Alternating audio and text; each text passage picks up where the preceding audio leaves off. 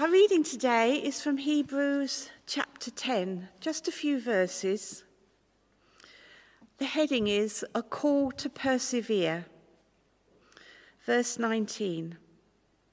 Therefore, brothers, since we have confidence to enter the most holy place by the blood of Jesus, by a new and living way opened for us through the curtain, that is his body, and since we have a great high priest over the house of God, let us draw near to God with a sincere heart, in full assurance of faith, having our hearts sprinkled to cleanse us from a guilty conscience, and having our bodies washed with pure water. And so now David is going to come and he's going to continue our series about persevering in faith. So welcome, David. It's lovely to have you with us. David hasn't been coming to the church for too long.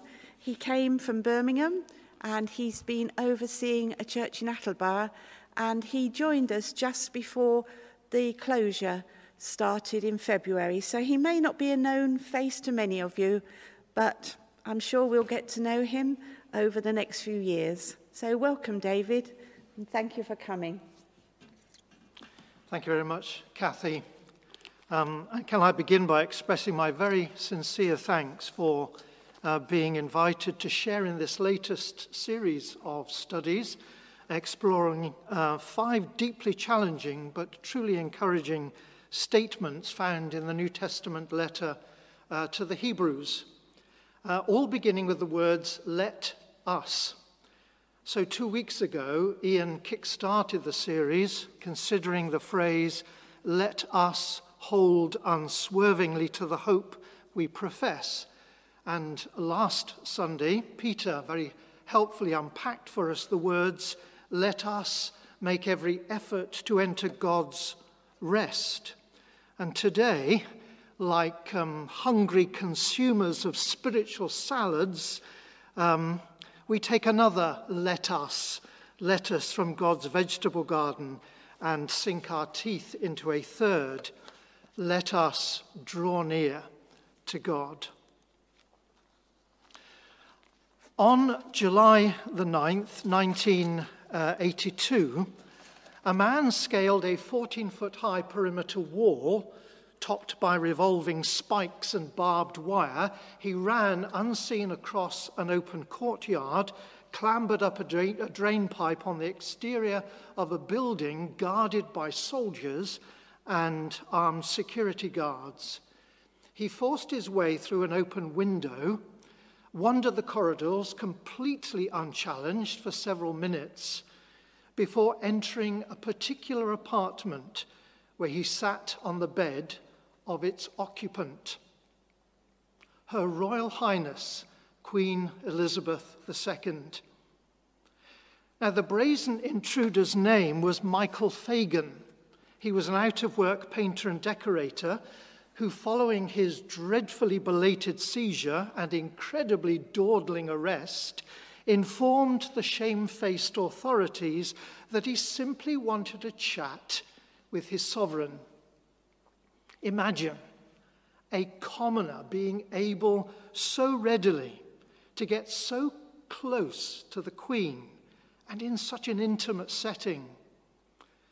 And I can tell you, for I was around at the time, the nation was shocked and stunned by the audacity and impudence of this intruder and interloper.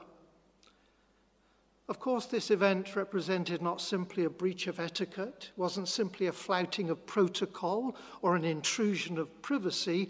It was a scandal. It was an outrage. And its potential consequences could have been fatal. But maybe this incident from relatively recent history might give us some slight insight into the sense of stunned amazement and scandalized astonishment which a first-century Jew might have felt at the thought of anyone at any time and anywhere being able to draw near to God. For centuries, the very architecture of the tabernacle, as it was called, later the temple in Jerusalem itself, modelled upon the template of that sacred tent, this venue of Israelite worship, spoke to would-be participants of the separation that existed between wayward human beings and a holy, sin-hating God. Initially a fence and then a wall encircled the whole site. No one should be able simply to blunder onto this consecrated ground. And beyond the courtyard precincts, once within the temple complex proper, travelling ever deeper and deeper into the building, segregated spaces successively permitted fewer and fewer folk to pass beyond the boundary walls that divided one space from another. Its very design, you see, is to make it clear that only an ever more select and privileged group of people were authorized to progress further until the holy place was reached. This was a sacred space reserved just for priests and the duties they performed there.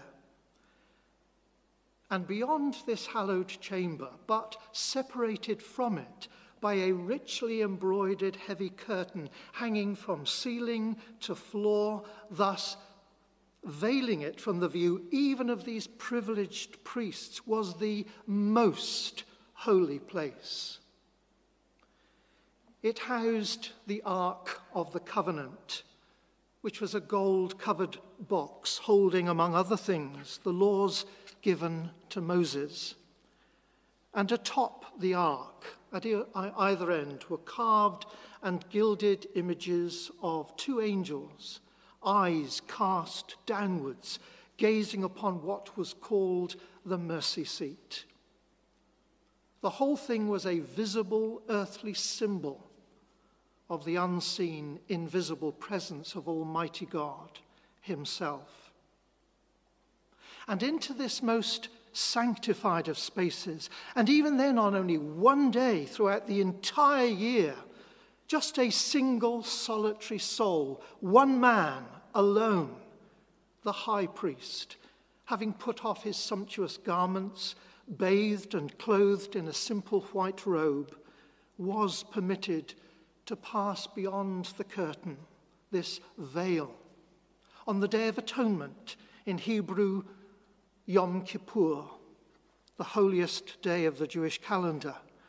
On that day, the high priest did indeed dare to draw near to God, but only because he bore the blood of a specially offered animal, whose sacrificial death symbolically atoned for his and his people's sins, which he then sprinkled upon the mercy seat. So you see, the very architecture and furniture, the rituals and the rites of Jewish worship all serve to underline the seriousness of sin and the separation it brought between human beings and their holy God. However, this was not God's desire. The Bible begins with the story of creation, and it spells out how the first man and woman enjoyed unfettered access to their Maker in that Garden of Eden. An intimacy of fellowship conveyed in that poignant poetic expression found in Genesis chapter 3, which speaks of the Lord God walking in the garden in the cool of the day, expecting, or so the text implies, that Adam and Eve should draw near to him as naturally and as readily as children would to their father, as undoubtedly they had done daily up till now. But this time, it was different. For this day, their disobedience had destroyed their innocence. carrying in its wake a sense of shame, a recognition of guilt, and with it, we're told, an attempt to hide from God. Drawing near was no longer possible. The consequence of disobedience was distance. Sin spoils, sin separates. And that is the sad, sorry saga of every sinful son of Adam, every wayward daughter of Eve. From that day to this, God wants us to draw near, but our seditious rebellion against his rule, our errant disobedience to his will, our perverse defiance of his ways, has erected a wall, has built a barrier. We are curtained off from our Creator. And no one understood this, therefore, better than did the Jews. They knew that they could no longer simply draw near to God, such a holy God. Even their priests, who made and offered sacrifices daily on their behalf, who were spattered with the blood of these offerings, and had repeatedly, therefore, to wash themselves clean in pure water, did not dare pass beyond the curtain, that veil, into the most holy place. Only the high priest, only once a year, and only bearing the blood of atonement. Indeed, their scriptures tell of one of their kings. His name was Uzziah. He was a good man. He had known much blessing on his life from the Lord, much success during his time on the throne, who toward the end of his reign, we're told, allowed pride and a sense of self-importance to lead him to a moment of madness. He clearly thought he'd done enough to merit coming a little closer to God than hitherto, that it would be okay to enter the holy place, not the most holy place, just the space reserved for the priests, so that he might himself burn a little incense to God. But the priests were horrified and were rightly concerned for the king who was acting in such a spiritually presumptuous and scandalous manner, remonstrating with him to leave. But he refused. And we learn that his skin became leprous in an instant. Now, those who suffered from such a disease were, according to the law of Moses, found in the Ark of the Covenant, were regarded as ritually unclean. They were barred even from the temple precincts, let alone from such a sacred space as he now dared to invade, proclaiming his right to be there on his own merits by virtue of his own qualities and accomplishments. Even a king in Israel discovered that drawing near to God was no trifling matter. And for the remainder of his life, he became a terrible and a very telling visual aid to all who entertained any idea to the contrary. And yet, here we have this staggering statement set before us today. Let us draw near to God. And either its Jewish author shares the same spiritual insanity and presumptuous insolence as once overtook the mind of Uzziah, or something has happened that is utterly unprecedented and absolutely unparalleled in human history and in the biblical record of Israelite worship as described in the scriptures before us, as indeed it has. So think with me first about the means by which we draw near to God. A singularly superior and uniquely qualified high priest has offered a matchlessly perfect, an absolutely unparalleled, superlative sacrifice of his very self. For unlike all others who came before him, his life was utterly unspoiled by sin. And this act has therefore brought unconstrained, unhindered access to God, who inhabits the most holy place, to all who will draw near to him through the merits and the mercy of such a great priest over the house of God, as our writer puts it, to all who will draw near to him through a new and living way opened for us through the curtain. That is his body. Our writer is speaking, of course, of Jesus, of whose dying moments on the cross the Gospel of Matthew records these words: "When Jesus cried out again in a loud voice, he gave up his spirit. At that moment, the curtain in the temple was torn in two from top to bottom." No wonder our writer calls it a new and living way. Significantly, when describing it as new, the writer of this letter, who didn't write in English, but in what's called Koine Greek, the lingua franca of the Roman Empire of the first century, the everyday Greek of the marketplace, did not choose either of two terms more typically used of new things in his vocabulary. Not neos or kainos, but a much rarer word, prosphatos, which originally meant literally freshly slaughtered or recently killed, though it did come to have and convey the narrower meaning simply of new. But who can doubt that this author's choice of adjective was very deliberate?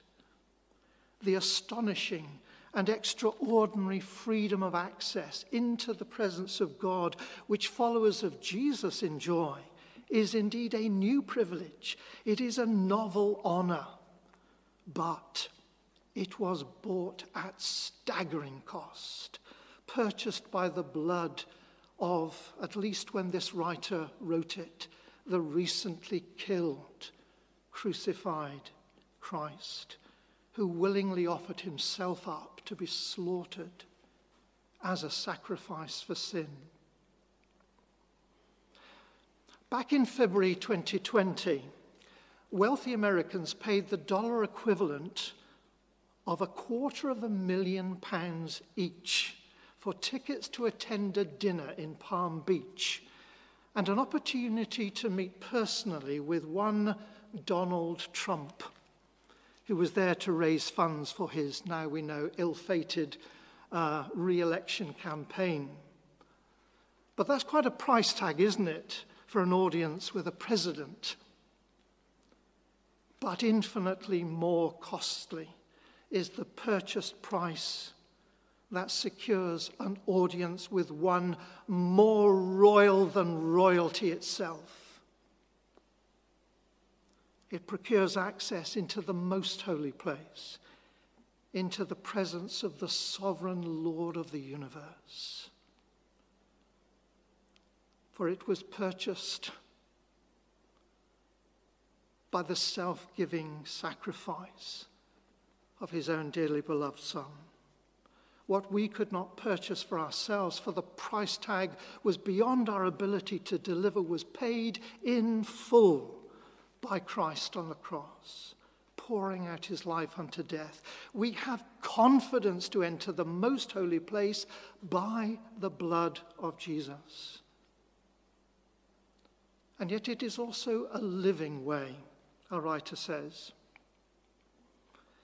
For unlike every other lamb that was led to the slaughter, Jesus, the Lamb of God who came to take away the sin of the world, as John the Baptizer once described Jesus, did not stay dead.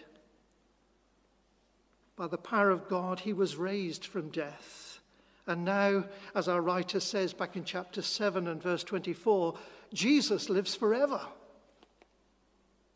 But the sense of this word is not simply that Jesus lives, that he is our risen Lord, as gloriously true and as encouraging as that is, but that the way he has opened for us is the way to life.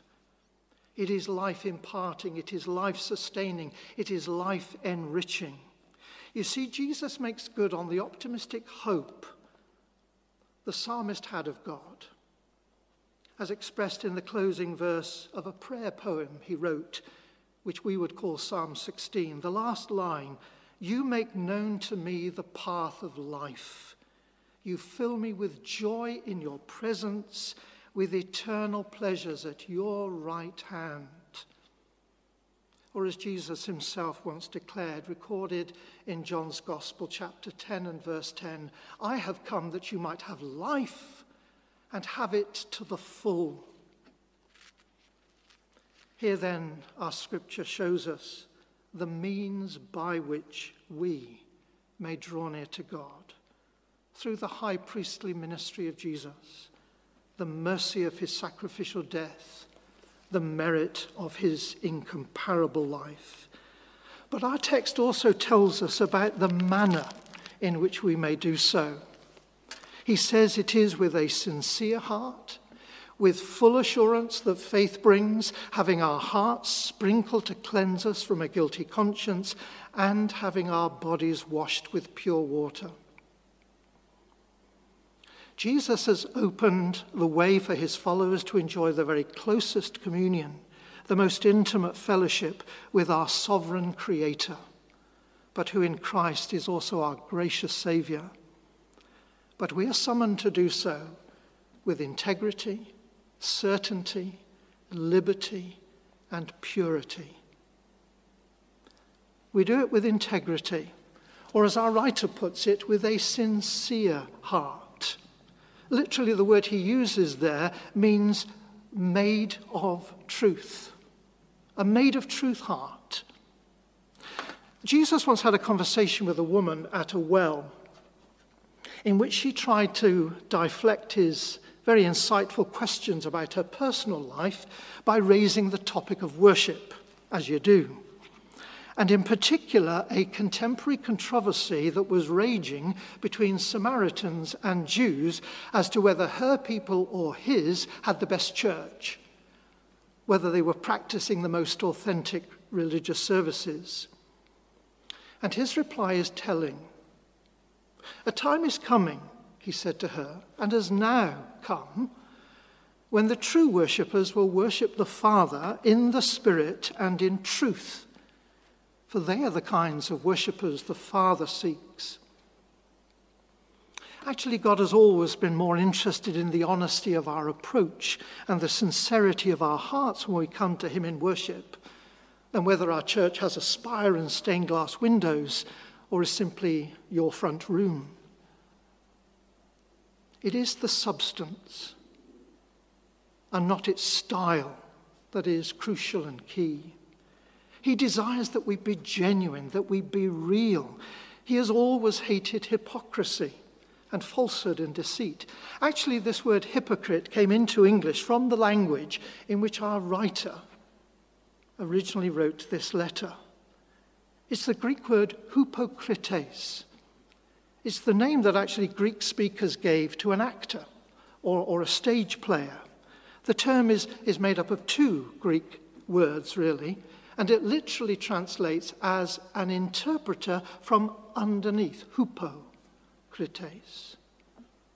For Greek actors, as you may well know, wore large masks to show which character they were playing. And so they interpreted the story from underneath the masks.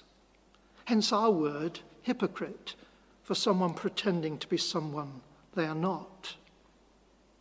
But Christian worship must never be a pretense, because God can see past the sham and past the bogus, past the fake. He wants us to be real, to be truthful, to be authentic. Worship must not be a mask that we wear for an hour or so on a Sunday, but the genuine reverence, the true respect that we offer to the Lord at all times and in all places. Jesus has given us the inestimable privilege of drawing near to God whenever and wherever and however Let us not mock him by engaging in the spiritual equivalent of a game of let's pretend. But this verse shows us something else about the manner of our worship. It can be offered with certainty, or as our writer puts it, with the full assurance that faith brings. Now that phrase actually looks back to a word, confidence, which he uses at the start of this sentence. Actually, it's a word that he's used before, back in chapter 4 and verse 16. It's another lettuce in God's vegetable garden. Let us approach the throne of grace with confidence. So here it is again.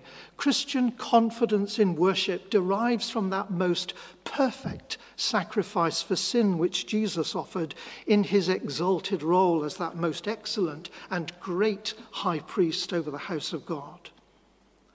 For all God's gracious accommodation to the children of Israel, despite their disobedience, to make it possible for them to worship via the rites and the rituals, first in the tabernacle, later in the temple, it was by its very nature and character tentative and hesitant and cautious.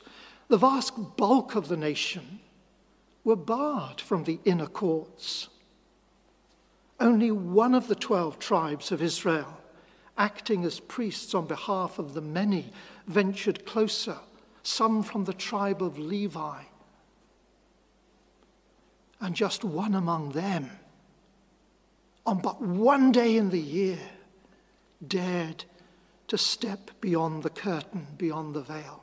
What a contrast for believers in Jesus, that we may draw near with such joyous freedom, with such buoyant conviction, so eloquently expressed in the poetry of Charles Wesley. I won't sing it because the voice is pretty bad today, but no condemnation now I dread. Jesus and all in him is mine, alive in him my living head, and clothed in righteousness divine, bold I approach the eternal throne. And what a glorious assurance to grasp afresh during these days of lockdown and social isolation, when collective worship has been denied to us, to know that nothing and no one, not even a government edict, can rob us of access to our Heavenly Father and our fellowship in and with the Holy Spirit by the grace of our Lord Jesus the Christ. But you see, just as refreshing water in a reservoir reaches our homes via the pipeline which is attached to a faucet or tap, so does full assurance from the reservoir of Christ's grace reach our hearts via the conduit of faith or trust. No one can worship the Lord in spirit and in truth who does not do so in the confidence that comes from trusting that we may take Jesus at his word and thus act with certainty it is true. The principal of Spurgeon's College, when I trained there for ministry many years ago, was the Reverend Dr. Raymond Brown. He actually authored a commentary on the Epistle to the Hebrews, in which he writes this: faith can become strong and resilient, able to cope with the hazards and adversities of life, only if it is nurtured and nourished in the Word of God. Our faith is in the one who is faithful, who has made and keeps his promises. So when Jesus invites us into a relationship with his Father and assures us that we may come boldly into God's presence because he is the way to the Father, the truth about the Father, offers us life with the Father, then you may certainly take that check to the bank. He is the way, the truth, and the life. But more importantly, you need to cash it. Draw down the riches of his grace every time you draw near to God. We worship with integrity, with certainty, with liberty. Or as our writer puts it, employing again the imagery taken from his own Jewish heritage, having our hearts sprinkled to cleanse us from a guilty conscience. Let me take you to a dramatic moment recorded in the Bible in the Old Testament book of Exodus, chapter 24. Imagine we're standing at the foot of Mount Sinai, and God plans to make a fresh covenant with his people. Remember, the Lord has just miraculously delivered us, the Israelites, from our slavery in Egypt, and now through Moses, he has given us his law. Divine guidance given to a rescued people on how to live in a right relationship with a holy, sin-hating God. But the order of events is crucial.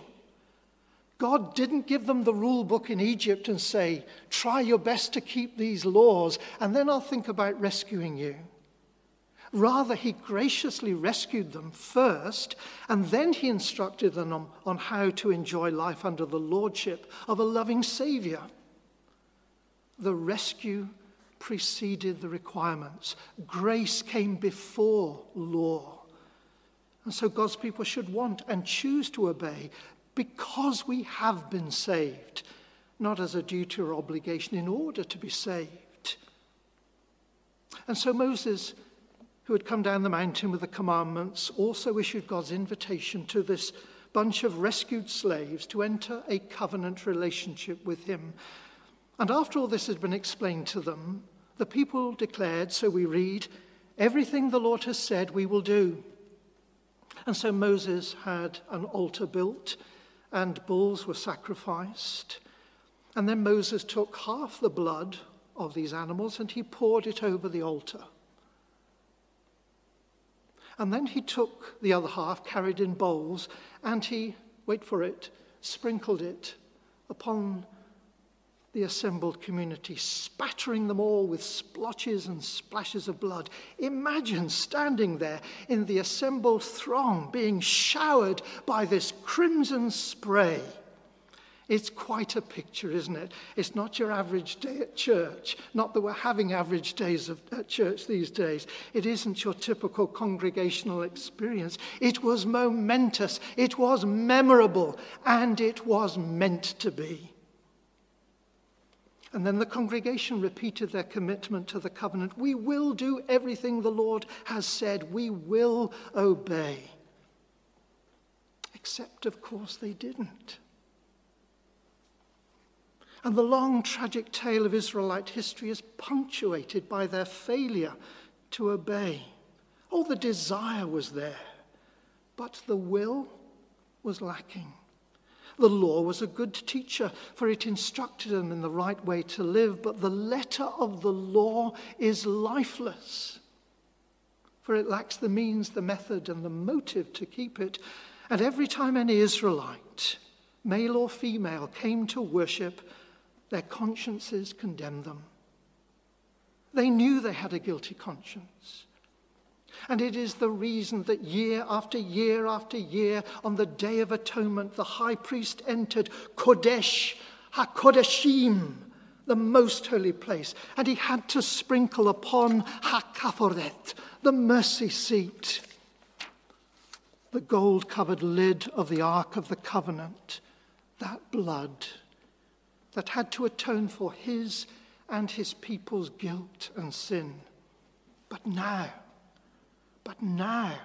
that temporary cleansing secured by the sprinkling of blood of animals, whether upon the people or upon the priests or upon the mercy seat, which could never truly atone, has been superseded, it has been surpassed by the sacrifice of Christ, which does that which no sprinkling could do before, cleanse from a guilty conscience. It's what the Apostle Paul was speaking about when he used the word taken from the law courts of his day, justification. That is the moment when the judge pronounces upon the accused a verdict. Not guilty. Not guilty. It is the act for us whereby God doesn't merely forgive our sins, but actually imputes the righteousness of Christ. He credits us with the sinless merit of Jesus. As Paul puts it in his second letter to the Corinthians, chapter 5 and verse 21, God made Jesus, who had no sin, to be sin for us. Why? So that we might become the righteousness of God in him. And that's why our worship should be offered with liberty. Christians celebrate in true adoration, deep gratitude, overflowing thanksgiving, for we come as those who enjoy what Paul describes in Romans 8:21 as the freedom and the glory of the children of God. Think of it like this. Instead of Michael Fagan having shamelessly blundered into the presence of Her Majesty the Queen and suffering the just penalty of his guilty trespass, that staggeringly, Her Majesty chose to do all that was necessary to adopt Michael as her own child. Not only would this be an amazingly generous act of forgiveness, and his guilt would be a thing of the past, but this former commoner would now have the same right of access as any of her nearest and dearest. Though, of course, for this illustration to be anything like comparable, that welcome into the royal family would have to come at the agonizing cost of the life of one who truly held claim to her throne. Of course, I'm mindful that following the interview of Harry and Meghan, the idea of becoming a member of the royal family may have lost something of its former appeal. But you take the point. Jesus brings us liberty in worship. In him we may enjoy the freedom that belongs to children in the presence of a loving Father. And that summons is to experience an openness and an ease as befits our status as family, loved and cherished, not simply as forgiven subjects, but as treasured offspring, as welcome in his presence as his only begotten Son, Jesus. So we draw near to God with integrity, with certainty, with liberty, but lastly with purity. As we've already noted, another feature of Old Testament worship involved serving priests regularly, repeatedly, and thoroughly, needing to wash themselves before they could enter the holy place. But for the followers of Jesus, this experience too has been transcended. It has been transformed, for our author writes of having our bodies washed with pure water. Though both the tense and the sense of the verb that he uses here is important, and it might very reasonably be translated, having been bathed. Almost certainly he is calling to the mind of his readers the unrepeatable moment of their baptism as believers, when their bodies were totally immersed in water.